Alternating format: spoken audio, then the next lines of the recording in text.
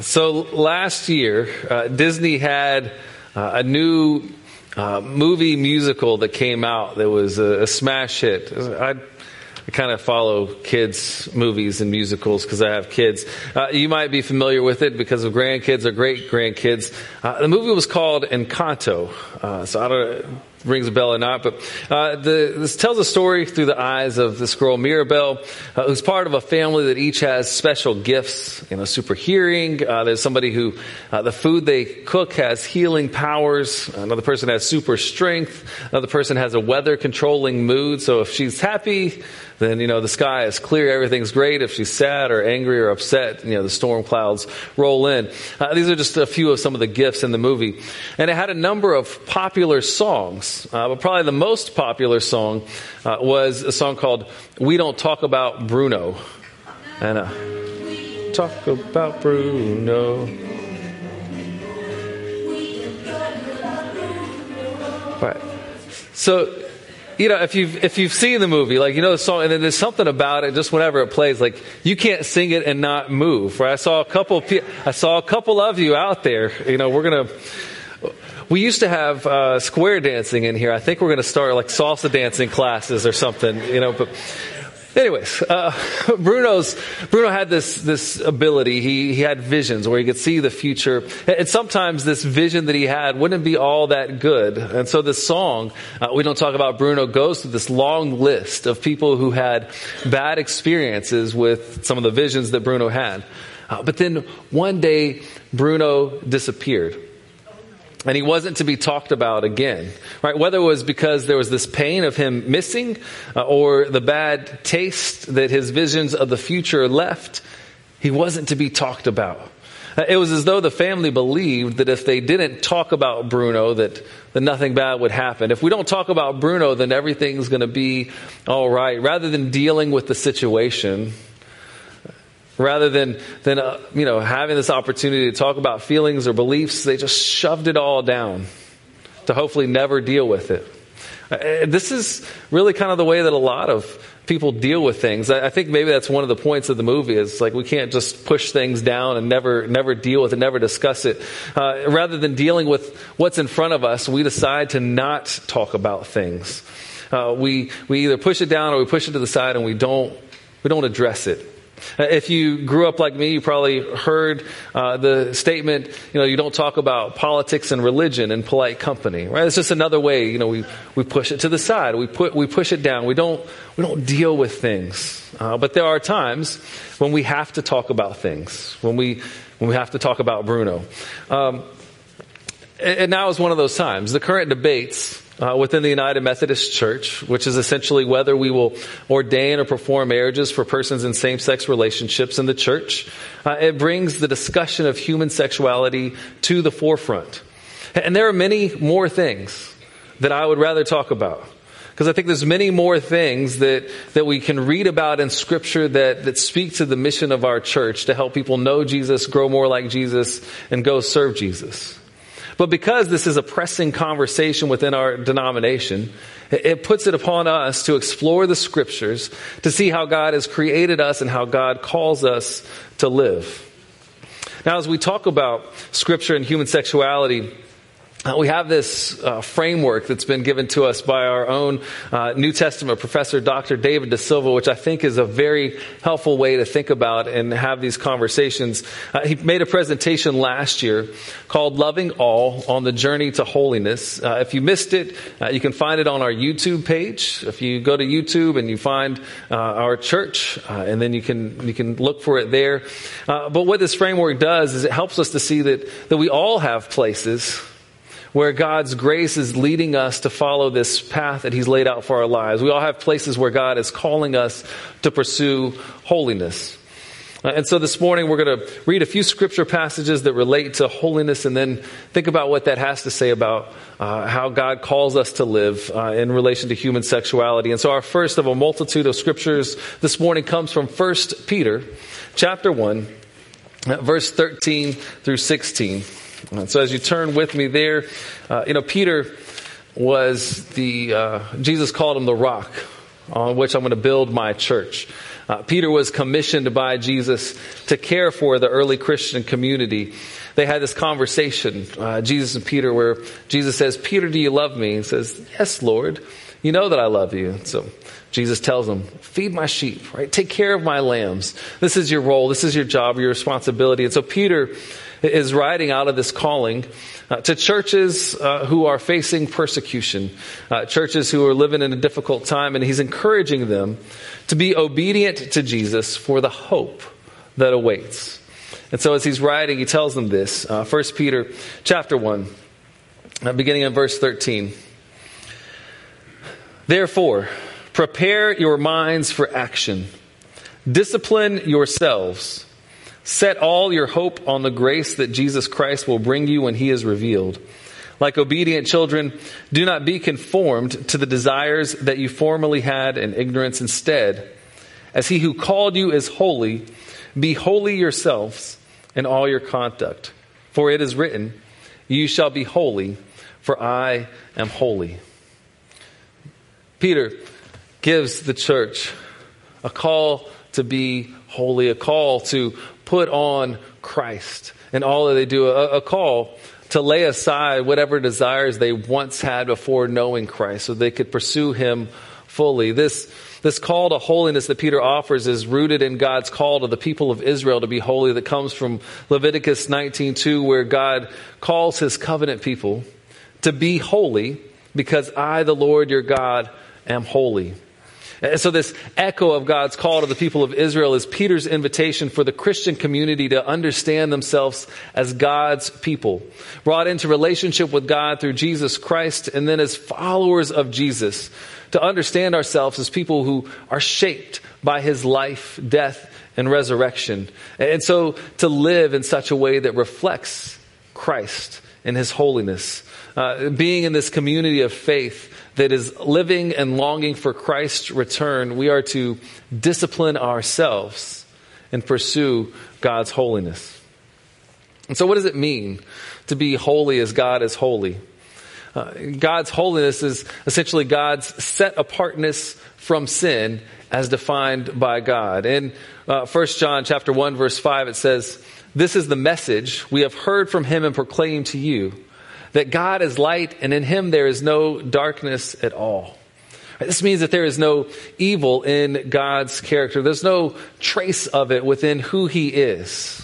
And so God is able to set the terms of what it looks like to be holy. God is able to set the terms of what the right thing, the good thing, the holy thing is, because in him there is no evil.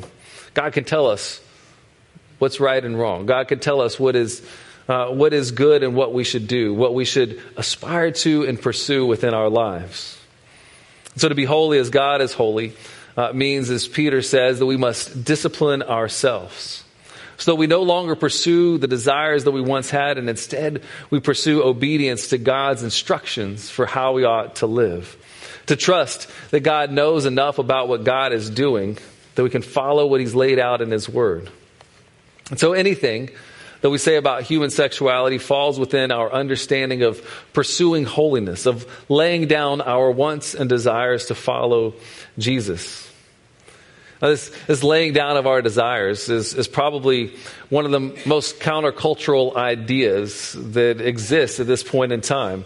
Our culture tends to point us into the direction of, whatever you desire, whatever feels good, it must be true. It must be good. Whatever it is that's going on that you think you should have, then you should. It must be pursued. Now, but Jesus actually teaches us the opposite of that. In fact, what Jesus teaches is that we are to deny ourselves. In Matthew chapter 16, verse 24 through 26, he says to his disciples, "If anyone wishes to come after me, let them deny themselves, pick up their cross, and follow me. For those who want to save their life will lose it. Those who lose their life for my sake will find it. For what will it profit them if they gain the whole world but forfeit their soul? What will they give in return for their life?" Now, Scripture lays out many ways that we are called to deny ourselves. In following Jesus, we have to deny ourselves the right to take revenge. We have to deny ourselves the right to spend money however we want to, however we please. We have to deny ourselves the right to hate an enemy or hold a grudge. We deny ourselves the pursuit of power. We deny ourselves the things that we long for that are outside of God's will. There's a whole long list of ways that we are called to deny ourselves. You know, when I went to college, my initial goal was that I was going to pursue a career that was going to lead me to having lots of money, right? That was what I was going to set out to do. I wanted a lot of money so I could do all the things that I wanted. That was the number one desire that was shaping me at the time. I wanted money so I could get a Dodge Viper. I wanted money so I could get attention from other people, so I could be noticed. I wanted money so I could have like the nice house, like all the bells and whistles, the money to have all the toys, the money so I could have attention from women. That was my mindset as I was starting college out. And I had all the intentions of going to law school. I even worked at a law firm. I had joined a pre-law fraternity. But when I began to follow Jesus, when I began to read his word, I heard a different story and a different calling for my life. I had to deny those things that I thought that I wanted because Jesus was telling me there was something that was better. And at that time, it wasn't really to be a pastor. It was just to be somebody who loved the people that Jesus loved. There was this calling that I needed to deny myself the things that I wanted because I needed to feed the hungry, to clothe the naked, to provide housing for those who were without, to offer relief to those who were oppressed. I had to let go of the desire to have wealth for the sake of wealth for the sake of attention, wealth to feed my pride. And instead, I needed to pursue the things that Jesus was laying out for me, to pursue what God's desires were for me.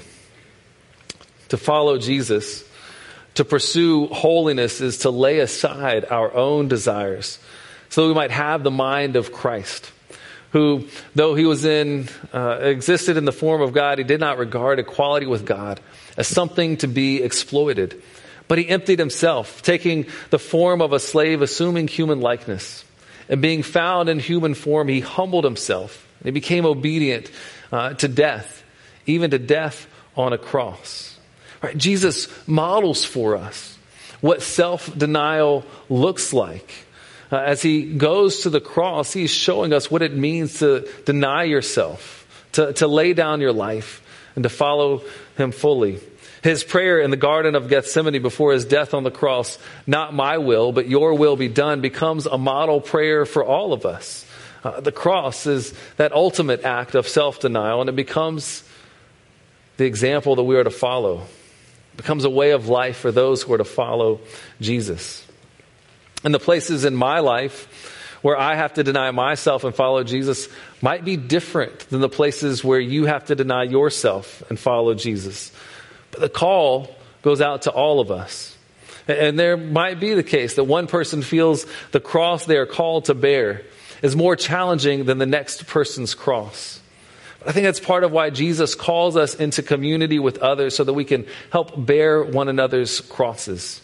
That we don't go through this alone, but Jesus calls us together as a group of people following him, pursuing holiness, so we can help bear one another's crosses. And knowing that I have my own cross that Jesus calls me to carry should humble me. It should help me to recognize my own deep need of grace so that I can be more willing to offer grace to others. Again, I think these frameworks are important to have as we talk about holiness, as we talk about human sexuality, because oftentimes conversations in the Christian church have been far from grace-filled. They have failed to see the ways that self-denial calls each of us to make some adjustments in how we think and how we talk about sex and relationships, and how the pursuit of holiness invites each of us to be transformed by God's grace.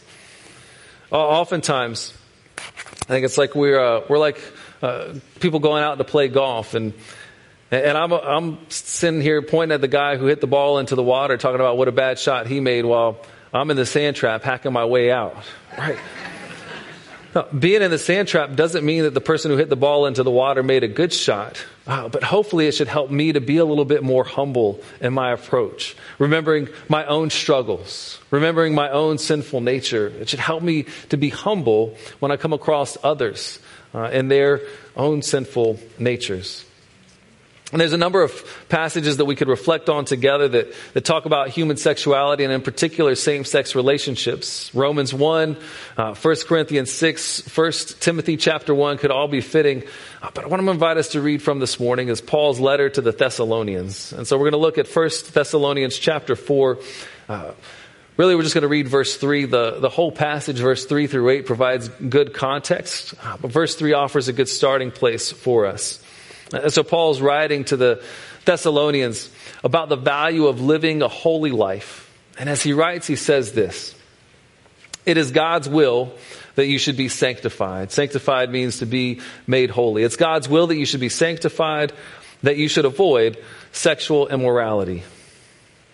As Paul is beginning his instructions on living a holy life, first thing that he mentions is sex. It's important to note when the Bible says sexual immorality, it essentially means any sex outside of God's purpose and plan, outside of God's law. And Paul isn't talking about sexual behavior here because it's the worst of all sin. He's talking about it here because in his time, sexual behavior outside of what God has created and called us for was perhaps most common. Paul and the Thessalonians lived in a world that had no sexual restraint. Sometimes I look at our own culture and I'm like, we kind of live at a similar sort of time, right? I'd say that our society is trying to throw off all sexual restraint, rejecting any boundaries around sex other than consent as either being oppressive or outdated. We just have to really just look at what's going on in pop culture around us. A few years ago, the pop singer Christina Aguilera, you might have recognized her as one of the coaches on The Voice, if you like the singing show. She did some promotional photo shoots for her new album called Liberated. And of course, Liberated meant that she was posing topless for this photo shoot. Right? Sex sells, and she was using that to help sell her album. I saw a Dear Abby column recently where a lady was asking for help because her boyfriend refused to stop going to strip clubs. She had asked him to stop going and said that you need to choose between me and going to the clubs. And his response was that freedom of choice was important to him. And so this poor lady was writing to Dear Abby, looking for some assurance that her demands were in line, that there wasn't anything crazy about what she was suggesting, that perhaps her boyfriend was in the wrong. But instead, what Dear Abby said is, you need to choose your battles carefully. And if it doesn't do anything more than look, then it shouldn't be a deal breaker. That's the kind of environment that we're living in. I imagine most of you all, just so that we assume this isn't just young people, right? I assume most of us are familiar with the statistic about the community that has the highest amount of STDs in our state, right? The retirement community south of Ocala called the Villages. And I wish the church was free from all of this. I wish we could say, you know what, this isn't happening here. I wish that Paul's letter didn't have to be addressed to us. And now, while the statistic that the divorce rate in churches is the same as it is outside the church isn't exactly true, it's still a little way too high. Around 30% of people who regularly attend church, of couples who regularly attend church, end up getting divorced. That's more than 1 out of every 4.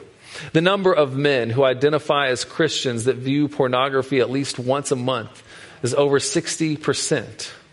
There's a reason why Paul is writing to the church about holiness and about sexual immorality. It's because it's an issue that affects all of us. And Paul is saying that the purpose for all of us, the purpose that God has called us to is to be sanctified, it's to be holy, it's to live in agreement with God's will for creation. And in order to do this, we need to avoid sexual immorality. We need to avoid sexual behaviors that fall outside of God's will for creation. See, when we read Scripture, We see that there is something greater for our lives, for our bodies, for our relationships, and even our sexual behaviors that they're designed to point to. Our bodies are not only biological, they are also theological, meaning our bodies are to tell a divine story. Our bodies speak about God. As Genesis tells us and as Jesus reminds us, at the beginning of creation, God made them male and female. In the image of God, He created them, and He called them to be fruitful and multiply. In this potential to be generative, to be fruitful and multiply, our bodies are telling a story about God. They're bearing the image of God. As Jesus interprets the creation story in the gospel, He says, "For this reason a man will leave his father and mother and be united to his wife, and the two will become one flesh."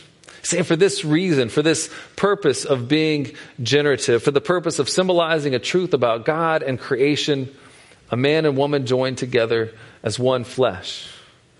Paul goes on to make this a little bit more clear in his letter to the Ephesians. He says, "For this reason a man will leave his father and mother and be united to his wife, and the two will become one flesh." This is a profound mystery, but I'm talking about Christ and the church.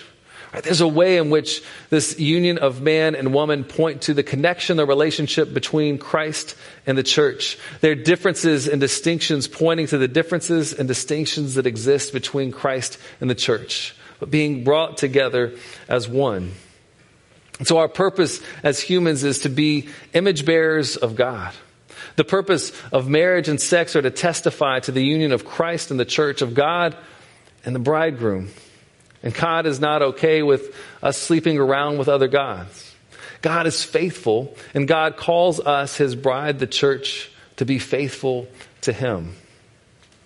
So if our bodies, our sex lives, and singleness and marriage point to the greater reality of the relationship between Christ and the church, then sexual immorality is what falls outside of the love that points to, expresses, and reveals that kind of divine love. Sexual immorality is behavior that does not give a true image of Christ's love for the church, of the union between God and His bride that's expressed in this potentially generative work of a man and a woman. In calling us to sexual holiness, Paul is calling us to be renewed in our purpose as those who bear the image of Christ, so that our lives might be able to testify to this union of Christ and the church. Now, over the past several years, as our church has grappled with what's going on in the United Methodist Church, and whether as a pastor in a church we marry people who are in same-sex relationships, or whether people in same-sex relationships can be ordained, there's been a number of questions that people have asked. And I've attempted today to lay out my understanding of Scripture's vision for our sexual lives, to be celibate in singleness, to practice fidelity in a monogamous male and female marriage, the call to holiness and self-denial that accompany that. But questions come up. Like, how does the church relate to people who are in same-sex relationships? Okay, so we don't marry people. We don't ordain them. What do we do? How does the church relate to people who have been divorced? Because Scripture talks about that, or who are going through divorce. How does Scripture speak to, how does the church relate to people who are cohabitating?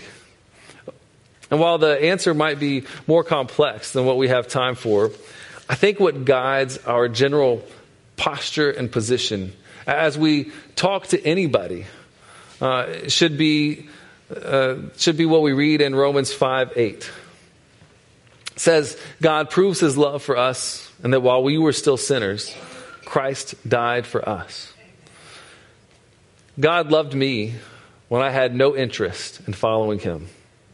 God loved me before I could I don't have things right now, but God loved me without me having to get all of myself right first. God continues to love me even as I'm far from perfect to this day.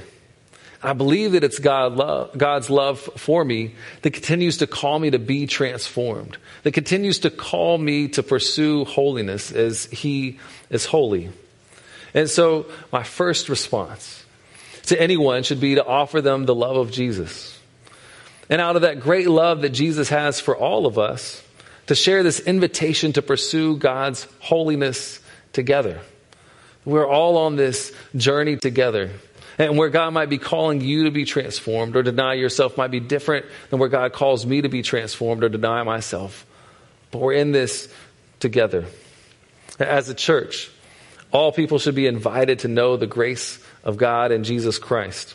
All people should be offered grace to grow in Christ likeness, because each of us need that grace and encouragement within our own lives. Each of us need to hear that calling to grow in holiness as well. Each of us need one another around us to support us, to encourage us, to hold us accountable as we pursue Christ together. Let us pray. Gracious and almighty God, you have called us down this narrow road, the road, the way, the path that leads to life. We pray, Lord, that you would give us wisdom to follow, that you would give us grace to follow. Humble us in the places where we become too prideful. Help us to deny ourselves in the places where we put ourselves over your will and over your way. We pray, Lord, that as we seek to follow Christ, that others will be drawn unto him, that others will come to know of your goodness and your grace, in and through us, your church. We pray this in Jesus' name. Amen.